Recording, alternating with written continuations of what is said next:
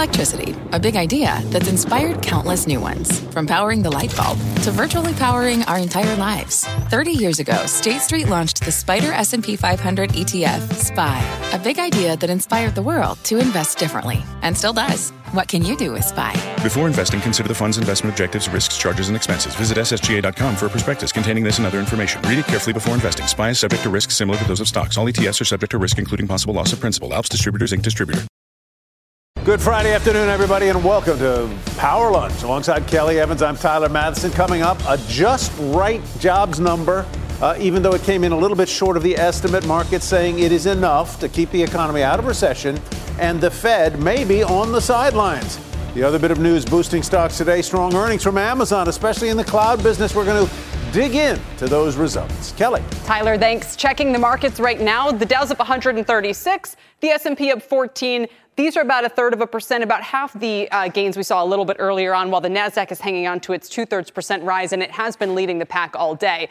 As Tyler mentioned, check out Amazon, up 10%, nearly $150 billion in market cap added after its earnings report last night. It's also boosting other cloud stocks like Datadog and Snowflake, which are among them. Apple falling, though, after posting a sales decline for the third straight quarter. There you can see Apple share, there's Snowflake and Datadog, of course. Meanwhile, Apple down 3.5% to just under 185. But let's get right to Bob Pisani with the question we posed off the top. Is this the perfect Goldilocks jobs report number, Bob? Did it come in just where the markets wanted it to? It did, and the important thing is nobody's that worried about Apple down 3%. It's the jobs report. Bottom line is job growth is slowing down, but not too much. That's what Kelly means with Goldilocks. It was a fine needle to thread, but they really did it on this jobs report, 187,000 versus 200,000 expected. I want to show you the 10-year yield because that's what everybody's been watching. When the 10-year yield goes over 4%, the market flutters. It's happened several times this year. It happened again this week. With that moving down, it's still over 4%, but the trend is moving down, and that's a good sign, and the markets are much more stable on that. Leadership this week, well, it's been all over the place. Yes, Amazon's the number one leader because of the big move up today on the earnings, but we've had nice moves up in some of these industrial names. Eaton hit a new high this week on great earnings, and Caterpillar, Ingersoll Rand, Parker Hannifin, all in the industrial groups. They've had a good week.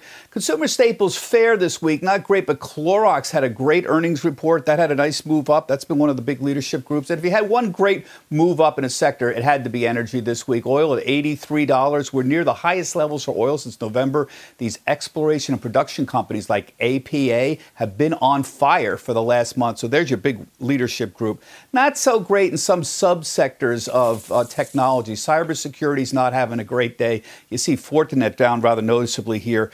They had rather poor outlook there. They said the deals were being delayed due to macroeconomic uncertainty. So that's dragging down Palo Alto, CrowdStrike, and all these other names in the cybersecurity space. Speaking of earnings, we are almost done. 85% or so through the earnings season, 84% reporting there, 79% beating, a little higher than expected.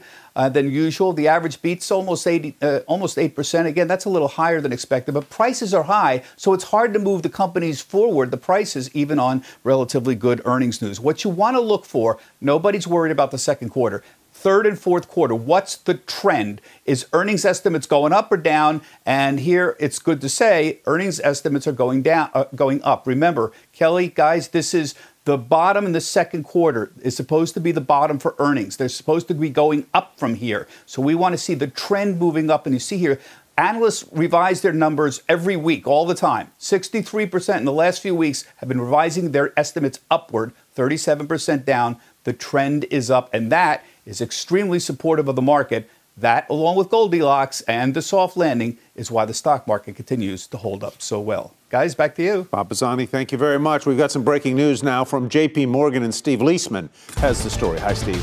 Hey, Tyler, just got J.P. Morgan's weekly economic report, and they are calling off their recession forecast for this year. They are crediting the quicker than expected resolution of the debt ceiling, as well as less impact from bank credit tightening as a result of the Fed's program put in place. Now, they are saying recession risk is still elevated for next year, But what's happened is, and we reported on this Monday, I'll come back to that in a second, is they had to boost their GDP forecast for the third quarter. They went up from 0.5 point to 2.5%, along with others. They do say, though, that Fed over-tightening is the major risk to the economy.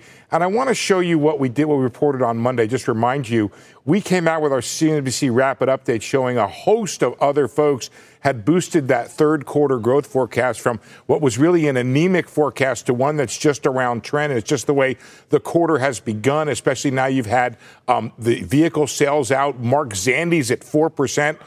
So there you go, guys. It's hard to have a recession when you have 3 quarters of the economy, that is 3 separate quarters of the economy running around trend. Maybe next year, but as for J.P. Morgan, and remember earlier this week, Bank of America also called off their recession call this year. So I'm curious, they've taken it off the table for this year, but they say the risk is elevated for next year. Is there any color as to why? Yeah. Or is it really just the effect of rising interest rates? I think it's the effect of rising interest rate, but they also signal out the idea of the Fed over-tightening relative to the economy and the inflation problem. All right. We shall see in the wake of today's jobs report what that might mean for over-tightening or under-tightening or whatever they might do at the Fed. Let's bring in Karen Kimbrough, LinkedIn chief economist. Also with us is Ron Insana, chief market strategist with Dynasty Financial Partners. He's also a CNBC contributor.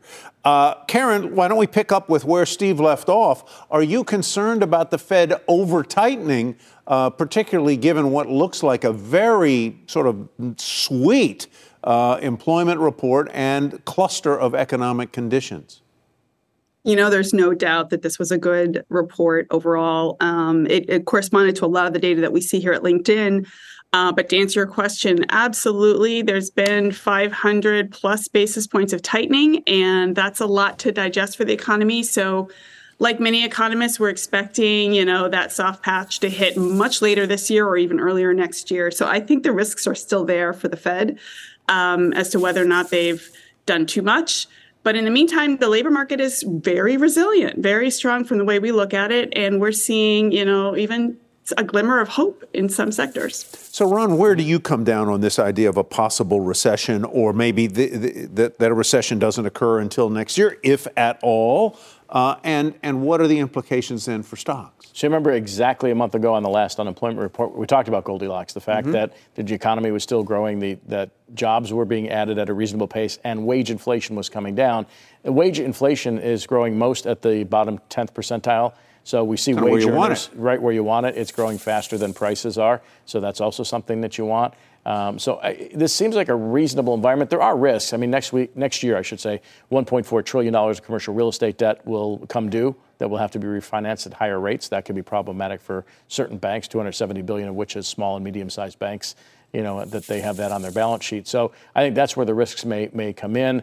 The Fed overdoing it, obviously, as I suspect that was David Kelly at J.P. Morgan who was making that forecast that Steve referenced, pushing off the recession into next year. That seems like a reasonable bet at this point, given that unless the Fed were to do something more than a quarter point and shock the system, we're kind of, moving along nicely. Karen, can you give us some granularity on where strongest and weakest parts of the labor market? I mean, what are some of the indicators you guys look at or might have proprietary access to? Yeah, absolutely. So we spent a lot of time thinking about the rebalancing of the labor market. That's been a really important question because the more it's out of whack, the more likely you're going to get wage pressures. And what we're seeing is that the amount of jobs coming down in the sense of that there are not as many open jobs available, that's come down by over 20% in the last year. At the same time, we're seeing job seekers much more active. They're applying to more jobs when they show up. So there's like a 30% increase in the intensity of job seeking. So that's kind of creating a more competitive labor market, which means we're going to get some downward probably pressure on wages to continue, which is a good thing, I think, for the Fed. At the same time, we're also looking at just general labor market tightness and hiring trends. And the hiring trends are telling us that overall hiring is still coming down. People are still hiring at a slower pace than before, but there are pockets of hope. Believe it or not, the real estate sector, the construction sector, healthcare and hospitals, all these sectors are actually doing a little bit better than they were a few months ago. So there's some stabilization and maybe even hope of improvement, further down the line. You know, Ron, equities have been moving up, chugging along all year, and certainly in the past 3 months, certainly in the month of July. But that's not to say that there aren't concerning signs out there. Inflation is still a little higher than people would like. Oil has gone up. There was a debt downgrade. China is still an unknown. And certainly there is a political season coming that is going to be, I would say, destabilizing. I think maybe, certainly emotionally. I don't know if it's necessarily going to have an impact on the market. It's going to be a wild year. It's going to be a wild year and 2 months. What does that say about the market and its fragility? I'm not sure the market's as fragile as I mean, certainly in August and September, you always worry about market dips, and we've been up a lot so far this year. Yep. So, as in any other move to the upside, a 10% correction is always a possibility. But Tyler, with respect to inflation, when you look at all the various readings, August is going to be a bad print, right? Because energy went up so much in the month of July, biggest monthly gain in over 2 years. Mm-hmm. But I brought this up, and I can't stand when institutions do this, but the New York Fed has the multivariate trend core PCE measure of inflation. Oh, thank goodness they do. It's under 3%. Mm-hmm. It's 2.94% as of 2 days ago. And so the trend of inflation, of underlying inflation, is receding, I think, faster than the Fed would admit, which is why the equity markets are doing better, why interest rates until recently were contained until the debt downgrade. And China's exporting deflation. So they may not be growing as quickly, but they're also exporting less inflationary pressures around the world than they would have otherwise. And so I think that accrues to the net benefit of equities. I don't know, you're not going to duplicate what we saw in the first half of the year, I don't think, by any measure. And again, a 10% correction, given the concentration that we've seen, 10 stocks account for 31% of the S&P. You say it's a possibility? You think it's a probability? Possibility. Given how much the equity markets have surprised us this year, you don't want to put too high a probability. It's hard to get too bearish, and it's hard to get too bullish at this stage in this particular cycle. Karen, quick final question to you. What would you be watching? We talk about the traditional jobs report. We watch temp jobs, revisions, things like that. What do you guys watch for signs that there might be, a sharper cooling in the labor market versus just kind of a persistent moderation? Yeah, the main thing that we've been looking at, really, whether or not there's going to be a sharper cooling, is looking to see whether we can start to see a little hope, a little glimmer of recovery in some of the sectors that were hardest hit. So thinking about tech, thinking about retail, which has been a bit sluggish as well in terms of hiring. So looking for some of these sectors to kind of come back. That's one thing. And the second thing is looking to see how broad-based is that return of job seekers to the market. Are they coming back? And we're starting to see that broaden out. And to me, that would tell me the labor market's cooling even faster than we thought. Yeah. All right, Karen Kimbrough, thank you very much. Ron and Sana, great as always to see you. Have a good weekend, folks. And let's go out to Rick Santelli in Chicago. Rick, this morning we hit 4.2%. And man, what a different picture it's now. Yes, remember, the last several days I've been highlighting the areas to pay attention to in 10s and 30s. We'll get to that in a minute. What I'd like to talk about is today's non-farm payroll, 187,000. Let's throw up the chart. That's the lowest level of job creation since DESA 2020. Let's just think about what's been in between there. We started out this year in January with 472,000. Last February, we had 904,000. Job growth is slowing. What was the effect? Well, look at a 2-year note intraday. It dropped like a rock. It's been dropping like a rock or holding steady all week. Let's look at a 1-week chart. Right now, where it stands at 480, we're down 8 on the day and 8 on the week. On a week where the long-dated treasuries, look at the next chart, looks a little bit different, doesn't it? The last one was red. This one's green because we're still up on the week, but we cut that in half. Right now, at 406, we're down a dozen on the day. We're up about a dozen on the week, but we were up double that earlier. The markets have definitely moved lower. Is it because the report was that cold? It really wasn't that cold. Look at wages. Look at what's going on with the labor force participation rate. However, fear. Many thought that after ADP was stronger, they were going to see a much stronger report than they did. But here's the key. This chart goes back to September.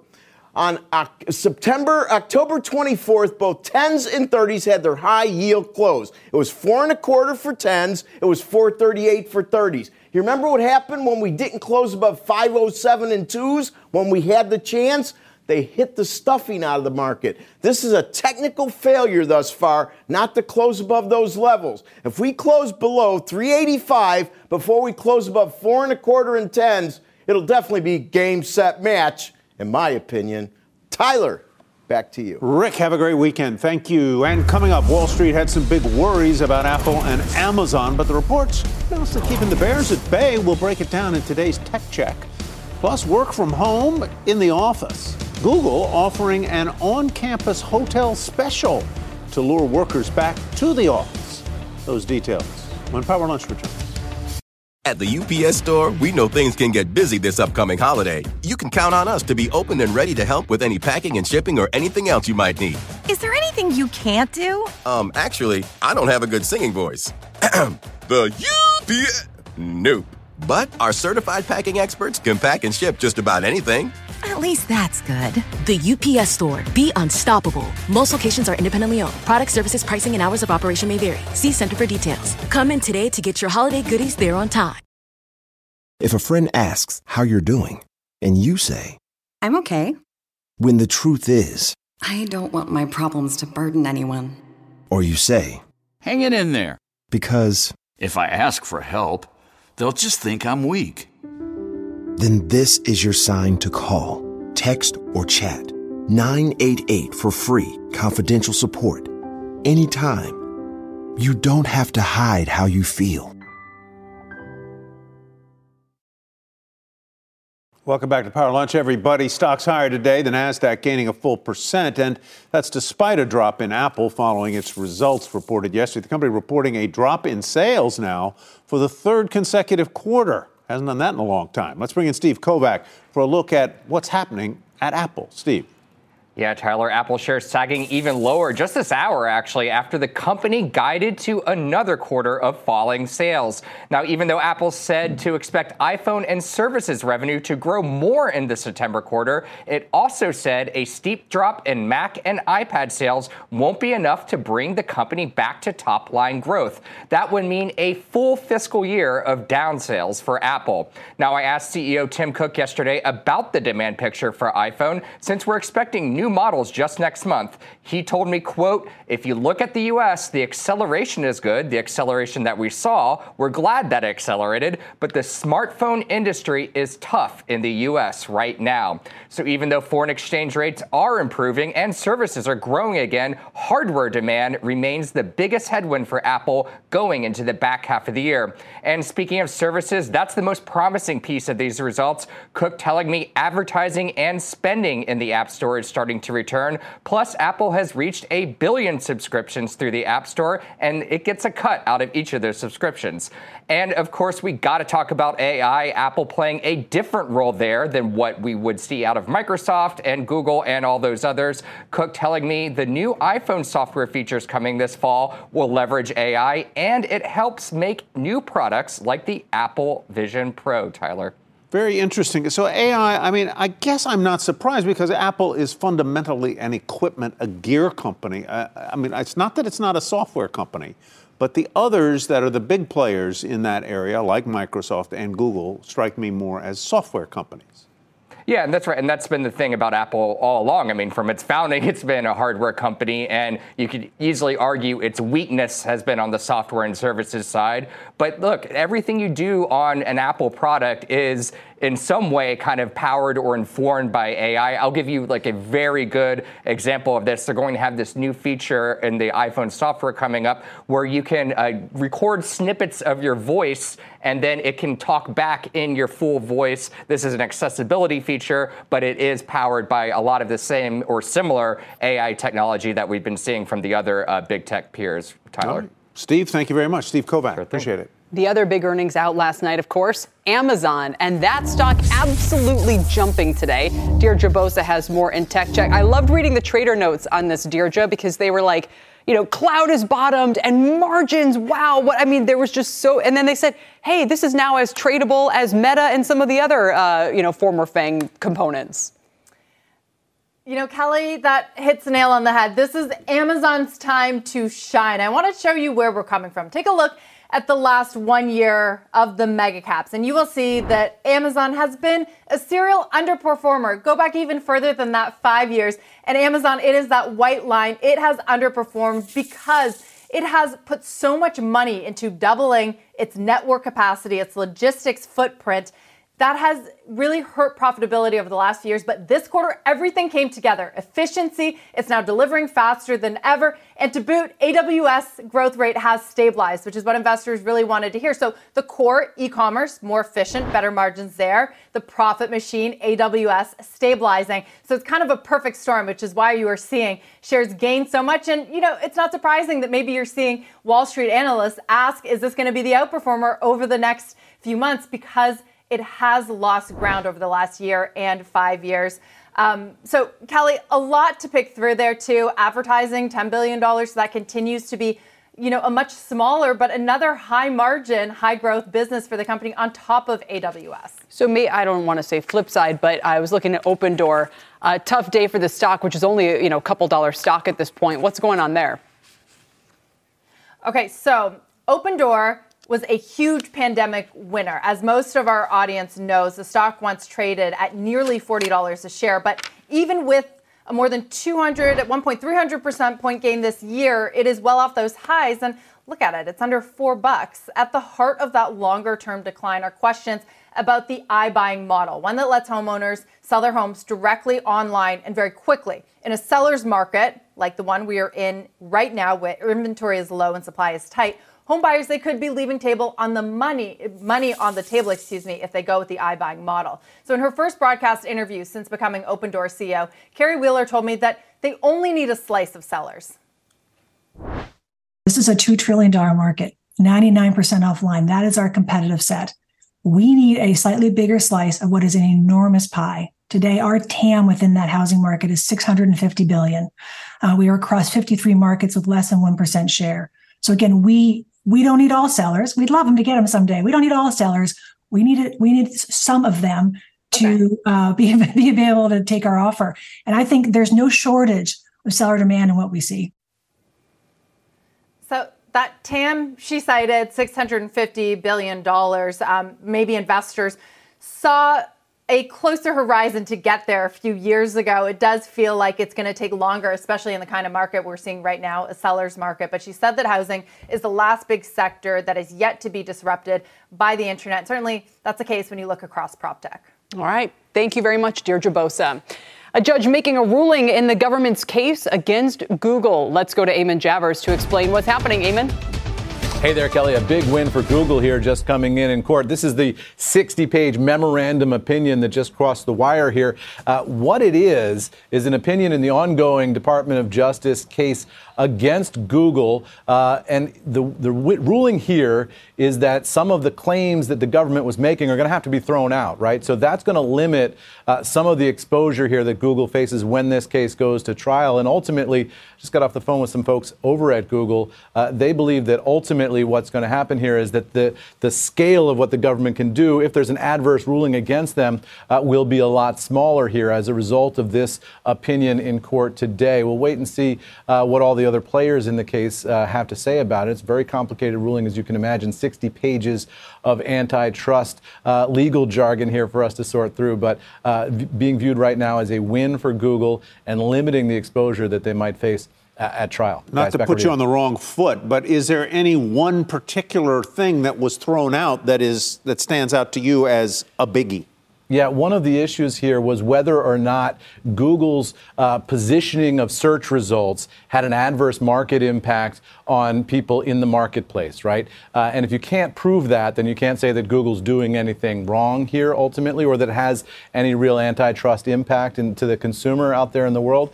The folks at Google feel like that was the key win here for them, is that the court ultimately sided with their view of the world, which is that any ranking or prioritization that they're doing in those search results doesn't have a real-world market dollars and cents impact on consumers. And so therefore, any ruling that the government makes or that the court makes at the end of this won't really go to that search prioritization issue. So they won't have to change the way they do search at the end of this case, even if the case goes against them. That's my understanding, and it's relatively limited, Tyler. So I'm going to leave it there. Eamon, thanks. Eamon Javers.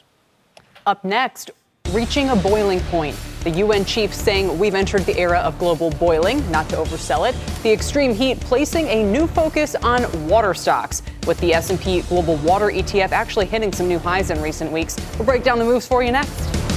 At the UPS Store, we know things can get busy this upcoming holiday. You can count on us to be open and ready to help with any packing and shipping or anything else you might need. Is there anything you can't do? Actually, I don't have a good singing voice. The UPS... Nope. But our certified packing experts can pack and ship just about anything. At least that's good. The UPS Store. Be unstoppable. Most locations are independently owned. Product services, pricing, and hours of operation may vary. See Center for details. Come in today to get your holiday goodies there on time. All right, July, officially now the hottest month on record, and as temperatures worldwide soar, more focus is being placed on water scarcity, and Pippa Stevens joins us with more. I guess water is the ultimate commodity. Yeah, that's true, and record temperatures and drought often go hand in hand, and with worldwide water demand growing, scarcity concerns are on the rise. That's leading to more interest in companies that update water infrastructure and make operations more efficient. 3 funds that track the space, the PHO, FIW, and CGW, all hitting new 52-week highs in the last week. Now, here in the U.S., there's a water main break every 2 minutes, leading to 6 billion gallons of treated water lost each day. That's enough to fill more than 9,000 swimming pools. Overhauling pipeline systems is a massive undertaking, and the gap between what's needed and what's been spent is forecast to reach more than $400 billion by the end of this decade. Now, on a stock-specific level, there are lots of different types of companies involved in this space. You've got the utilities like American Water Works and California Water Service. Companies like Xylem and Franklin Electric make pumps, sensors, and other equipment for water systems, while Badger Meter and Itron specialize in metering and software technology. This is both a consumer and business story, since businesses, all industry, also requires water. Where is there much appetite in municipalities, states, to do the kind of infrastructure repair, or is there the money to do the infrastructure repair that you just mentioned, $400 billion worth? Well, in many places there is not that money, and they are raising rates, but a lot of the time it's where we most need to have more spending is in disadvantaged communities, so that can be a challenge. And of course, a lot of these industries are highly regulated, so you can't just raise rates overnight to a big degree. But, these systems some of them were built decades ago, and they also 100 years ago. Yeah, exactly. And they weren't made for the changing climate conditions. So they're subject to things like flooding. And so that's why there's so much focus on efficiency. It's identifying where is the leak happening, how can we make it so that we can conserve more, preserve more, and then recycle more so that we aren't tapping into the resources. And no one anticipated, I'm saying no one, but many people did not anticipate the population growth that has happened in, for example, the Southwest, Southern California, fed by the Colorado River, which has been dramatically affected by drought. Exactly. And we have all those new chip factories opening up in places like Arizona. True. And so there's a lot of move down south. And those are the areas that are most at risk of water shortages. And a lot of need for water. Pippa, thanks. Let's turn to the markets now. We saw them peak around 1 p.m. Eastern time, but those gains, which for the Dow was as much of 2/3 as 1%, have slowly evaporated, and we've now turned negative. Dow's down 38 points. And take a quick look at Apple. As our Bob Bassani points out, this one, a bit of a tell for the whole market. We don't want to blame Apple and say it's all their fault, but the shares are down 4% now to $183 after nearing $200 in the last week or so prior to last night's earnings report. Meantime, let's get to Contessa Brewer for the CNBC News Update. Contessa? Kelly, thank you. Chris Christie made a surprise visit to Ukraine today, which makes him the second Republican presidential candidate to travel there during the Russian invasion. The former New Jersey governor met with President Volodymyr Zelensky in Kyiv. Christie says he wanted a firsthand look at the war and reiterated his support for the country. In June, Mike Pence also visited Ukraine and met with Zelensky. Niger's ousted president says he's a hostage, and he's calling on the United States to rescue his country after its democratically elected government was taken over during a coup last week. The military group that seized control isn't backing down. It's seeing demands, though, from a bloc of West African leaders who've given that group until this weekend to reinstate the president. And 115,000 people are descending on Chicago this weekend. Lollapalooza Music Festival. This one could be the largest ever. The city is permitting an additional 15,000 people to attend in exchange for keeping the festival in the city for another decade, according to reporting from the Chicago Tribune. I was just looking. You've got Billie Eilish, Kendrick Lamar, Red Hot Chili Peppers, and a long wait list, Kelly. So if you didn't already get your tickets... No. Probably too late. I'm not a music festival person. No. It's hard for me to navigate. It's loud, I sound like such a grouch. But there plenty of other people would take my seat happily, I think. That's true. In my ticket. Contessa, thanks. Sure. Still ahead on Power Lunch, help wanted for now. The next era of automation is about to arrive, but first, companies need workers to build the robots who will eventually replace them. Details when Power Lunch returns. All right, let's go to Kate Rooney now for a market flash on shares of Carl Icahn's Icahn Enterprises. Hi, Kate. Hi, Tyler. Icahn Enterprises down more than 20% after slashing its quarterly dividend in half to $1. Also reported a surprise quarterly loss and revenue that missed estimates. In a statement, billionaire chairman and founder Carl Icahn says the second quarter partially reflected the impact of short selling on companies we control or invest in, which I attribute to the misleading and self-serving Hindenburg report concerning our company. It also reflected the size of the hedge book relative to our activist strategy. Hindenburg first sounded the alarm about Icahn's investing arm back in May, saying that IEP used, quote, Ponzi-like structures to pay dividends and accounting techniques to inflate the value of their assets. Icahn has firmly denied that. He says the firm now plans to, quote, stick to their knitting of corporate activism. Icahn's bet that the market would collapse this year has been a losing one. Back to you. All right, Kate, thank you very much. Kate Rooney. Meantime, the return to office fight is raging on. Companies are trying everything to get workers back in person. Some are using force, others are using flattery. Google is trying something totally new, bringing home to the office with a hotel offer. CNBC.com tech reporter Jen Elias is here to discuss. Jen, what are the details of this? Yeah, Kelly, that's right. Google is hoping to bring employees back to the office, and one way is through its on-campus hotel, which it first opened last year. So what they're hoping with this is offering a summer special for employees to stay in a room for $99 a night in Mountain View near their headquarters. And really, they're just hoping that this kind of helps employees transition to hybrid work. And they're doing it because they have been trying to be more strict in asking employees to come to the office. But as you know, sometimes these companies have to walk the tightrope and try to flatter employees, try to remain flexible, but also, are trying to get employees back into the office, especially during this time where there's this incredible AI arms race. I don't understand what the hotel is doing to attract people to work. Is it people who literally live in a different state and in order to come into the office need a cheap place to crash? I don't understand what the perk is.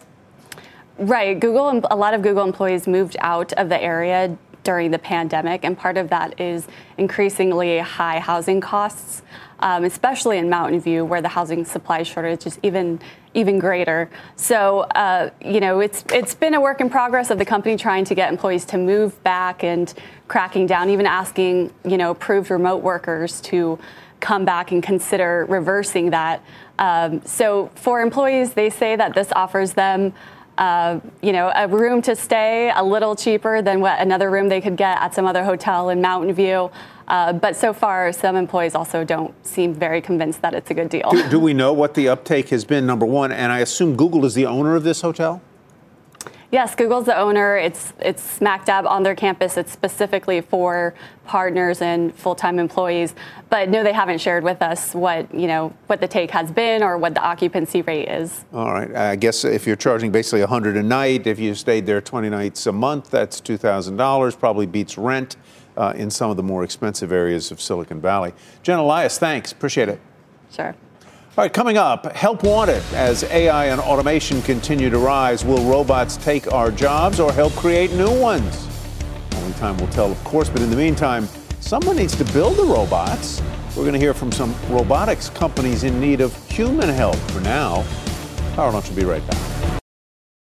Welcome back, everybody. With AI and automation on the rise, an age-old question is back on the table. Will robots take our jobs or create new ones? Maybe a bit of both, of course. Kate Rogers here to explain. Hi, Kate. Hey, Tyler, we're here at Zipline in South San Francisco. The company uses robots to change the way deliveries are made to make them both faster and more environmentally friendly. Now, here at their manufacturing facility, workers are working on parts for their autonomous delivery drones, which have been used to deliver vaccines to hospitals and also e-commerce deliveries for big companies like Walmart. Zipline is looking for 100 workers right now in robotics roles, from electrical engineers to data logging to customer application. Its CEO says the technology enables a better paying, safer job for the future. Before, we were using a human to do one delivery at a time, driving a car one at a time to go and make deliveries. Now we're training that human to maintain and manage a fleet of robots, so that human can now do 50 deliveries in an hour rather than 5. And that enables us to pay that human a lot more. These are jobs that people actually really want. Now, automation advocates say robots and automation can help remove more menial tasks from some jobs to make workers more productive instead of replacing them altogether while keeping companies competitive. Jobs are available in engineering roles, programming, helping to integrate AI into these robots, even maintaining them once they're being used at companies all over the world. Guys, back over to you. So how do these zip lines work, the drones?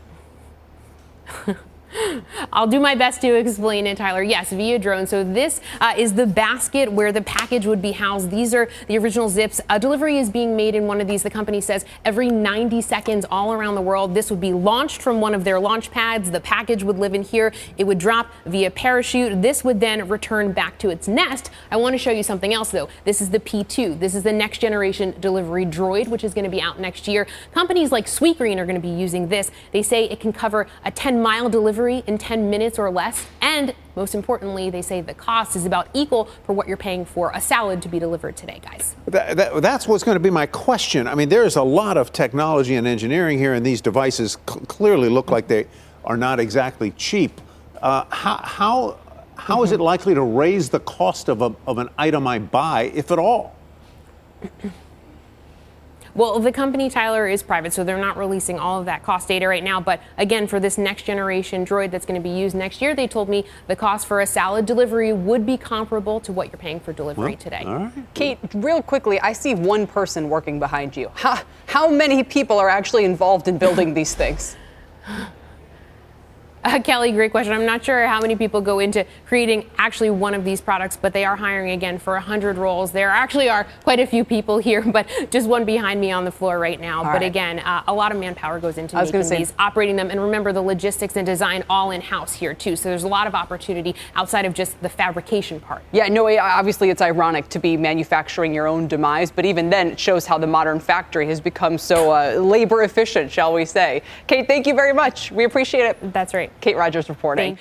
Coming up, traveling, gambling, paying, shares of Booking Holdings, DraftKings, and Block are all moving on their results as this market turns lower. Dow's down 100 points. 3-Stock Lunch is next on the other side of this break. Welcome back, everybody, and it's time for 3-Stock Lunch. We're going to look at 3 big movers today. With our trades, we turn to Malcolm Etheridge. He's CIC Wealth Executive Vice President and a CNBC contributor. Malcolm, welcome. And we'll start with DraftKings, up about 2.5%. The stock was a beat and raise on results. How do you feel about being an owner of this one? Yeah, I consider that one a buy. I don't own it personally, maybe just yet, but coming off a strong Q2 earnings report, where they not only beat expectations, but also raise guidance for the remainder of the year. And who doesn't love a beat and a raise?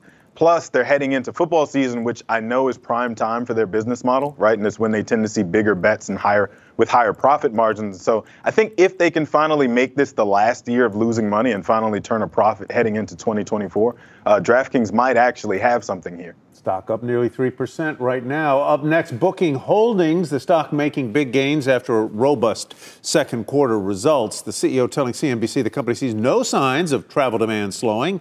So, Malcolm, what do you think? Yeah, I consider this one a hold. I saw Glenn Fogel on the network this morning touting the blowout earnings quarter they just had. And in fact, on the call, they said it was a record-breaking quarter. But my concern is the mixed picture we've been getting from the airlines as far as international versus domestic travel. Plus, I think the excitement is going to fizzle out in the back half of the year as the consumer runs out of firepower, right? And a willingness to spend at all costs like they have been. And so we've already started to see some of that happen in retail and dining numbers coming out of Q2 earnings. I expect travel to also be on that same list. Ooh, okay. Let's turn to Block then, where we see, talk about pressure. They're down more than 12%, even after they reported pretty strong quarterly results. What do you think is going on? Would you be a buyer here? I'm with the crowd. I consider this one a sell. Despite the strong Q2 earnings it just posted, I think it's easy to just look at the sell-off that happened and say, PayPal reported, and so they're just a victim by association. But I think the guidance they gave for the rest of the year doesn't sound as good as the first half, and that shouldn't bode well for Block shares going forward either. They still have to address their shrinking margins, which won't be easy to do since their customer acquisition costs, they still haven't been able to get those under control. I know that they had good numbers and increase in subscribers for Cash App, but at what cost? And so admittedly, I'm not all that constructive on the payments names altogether, but this is one that it would be at the bottom of my list if I was going to buy into that sector. Would that extend to Square then? As you mentioned, you're kind of concerned about the whole area? I'm concerned about PayPal. I'm concerned about Square/Block or whatever we'll call them later. And I think the ecosystem in general, the acquisition cost for that next customer who doesn't already know about these services is just way too high to be constructive on the space and decide that now is the time to put new capital to work in that sector. We're looking at the Dow turning negative by 75 points now. What is your overall view of the market today in light of a week where we've seen U.S. debt downgraded and on the other hand, a very sort of Goldilocks-ish jobs report? Yeah, I think coming out of Apple's earnings yesterday, we got about what we expected to get. They didn't have the best guidance. They didn't have the best revenue numbers, and the market is responding in line with what Apple's share price is doing simply because they reflect so much of the market and say a lot about what they expect consumer strength to be. Yeah. All right, Malcolm, thanks very much. We'll leave it there for now. We really appreciate it. And this quick programming note, don't miss our CNBC special, Taking Stock. Mike Santoli and Josh Brown will break down all the day's big stories in a way only they can. That's at 6 p.m. Eastern tonight. Don't miss it. We will be right back. All right, we got about 4 minutes left in the program. A bunch more stories we'd like to share with you right now, so let's get right to it. Alphabet paring back large positions, who knew, in multiple publicly traded firms, including 90% of its stake in Robinhood, the trading platform. This according to SEC filings. Alphabet also trimmed positions in 23andMe and Duolingo. It sold 4.3 million shares of Robinhood in the period ending June 30th, but still holds more than 600,000 shares. Now, Robinhood has struggled since its 2021 IPO, but did turn its first ever profit in its latest quarter. But I guess Google or Alphabet saying we don't want to be quite as exposed to other stocks as. I think these moves make a lot of sense in bull markets, bull IPO markets, to have sort of this portfolio of holdings. But they get tough when the markets turn, and investors probably want them to streamline. I think Uber had a bunch of these that helped their results recently as well. So I don't know if we'll see quite as much of this going forward. Meantime, Huawei is plotting its smartphone revival in China with a new mobile operating system and enhanced AI assistant. The embattled telecom name still struggling after those American restrictions cut them off from Google's Android operating system. I guess if it works in their home market, that's a pretty big market to take. It's a pretty big market to work in. Yeah. And it's one of the top three, maybe. I don't know where it fits in terms of overall sales globally, but their system, Android and Apple, of course, the big ones there. Rough day for some of the EV makers. Nikola. I hope I'm pronouncing that right. Yes. Ricola, like the cough drops. I don't know. Falling sharply, lost more money than last year. Sales were lower than last year. The CEO stepping down. Fisker also lower after missing on sales and production targets. Not a good day for Nikola, down 16%. Fisker also down about 6%. I don't know whether you can say a shakeout is coming in the EV market, but it certainly feels as though the dominant companies are going to be Tesla and some of the legacy automakers, whether it's Kia, Hyundai, Audi, VW, and so forth. I mean, it's massively capital intensive, and Tesla built its business during a decade of very low interest rates. Right. And it still almost went bankrupt several times. Yeah. So with the financing being the way that it is right now, it's going to be tough for these companies to overcome that bogey. Meantime, large swaths of South America are now experiencing an unprecedented heat wave, much like the U.S. and Europe earlier. The difference is it's wintertime now down there. It should be relatively cold, but parts of Brazil are expected to top 100 degrees in the coming days. Similar temps in Argentina, Chile, Paraguay. Experts say it's thanks to global warming and El Nino. It's really amazing. I mean, we just reported earlier that this was July was the warmest month on record. I believe sea temperatures are the warmest they have ever been measured if you average them across everything. So the planet does seem to be getting hotter. Yeah. All righty, NFL superstar Aaron Rodgers embracing his new role with the New York Jets. He got a lot of airtime last night on that preseason game. Oh yeah, it was on. He didn't play, but there he was. In the mix. He was talking. They interviewed him and so forth. Mike Tirico and Chris Collinsworth, making himself at home in the Garden State. Welcome to the Garden State, Mr. Rodgers. According to the New York Post, the quarterback recently purchased an 8-bedroom, 10-bath home in Montclair, New Jersey. We're in that area. Someone else really I know. The area for $9.5 million. I know some people there. The new build reportedly sits on 2 acres of land and features more than 4,000 square feet of living space. It also has skyline views of New York City, though he'll be playing, of course, his football games on the other side of the river at MetLife Stadium. The view from his house also includes MetLife Stadium, may I say. Well, just saying. All I'm saying is we welcome him. We are happy to have him.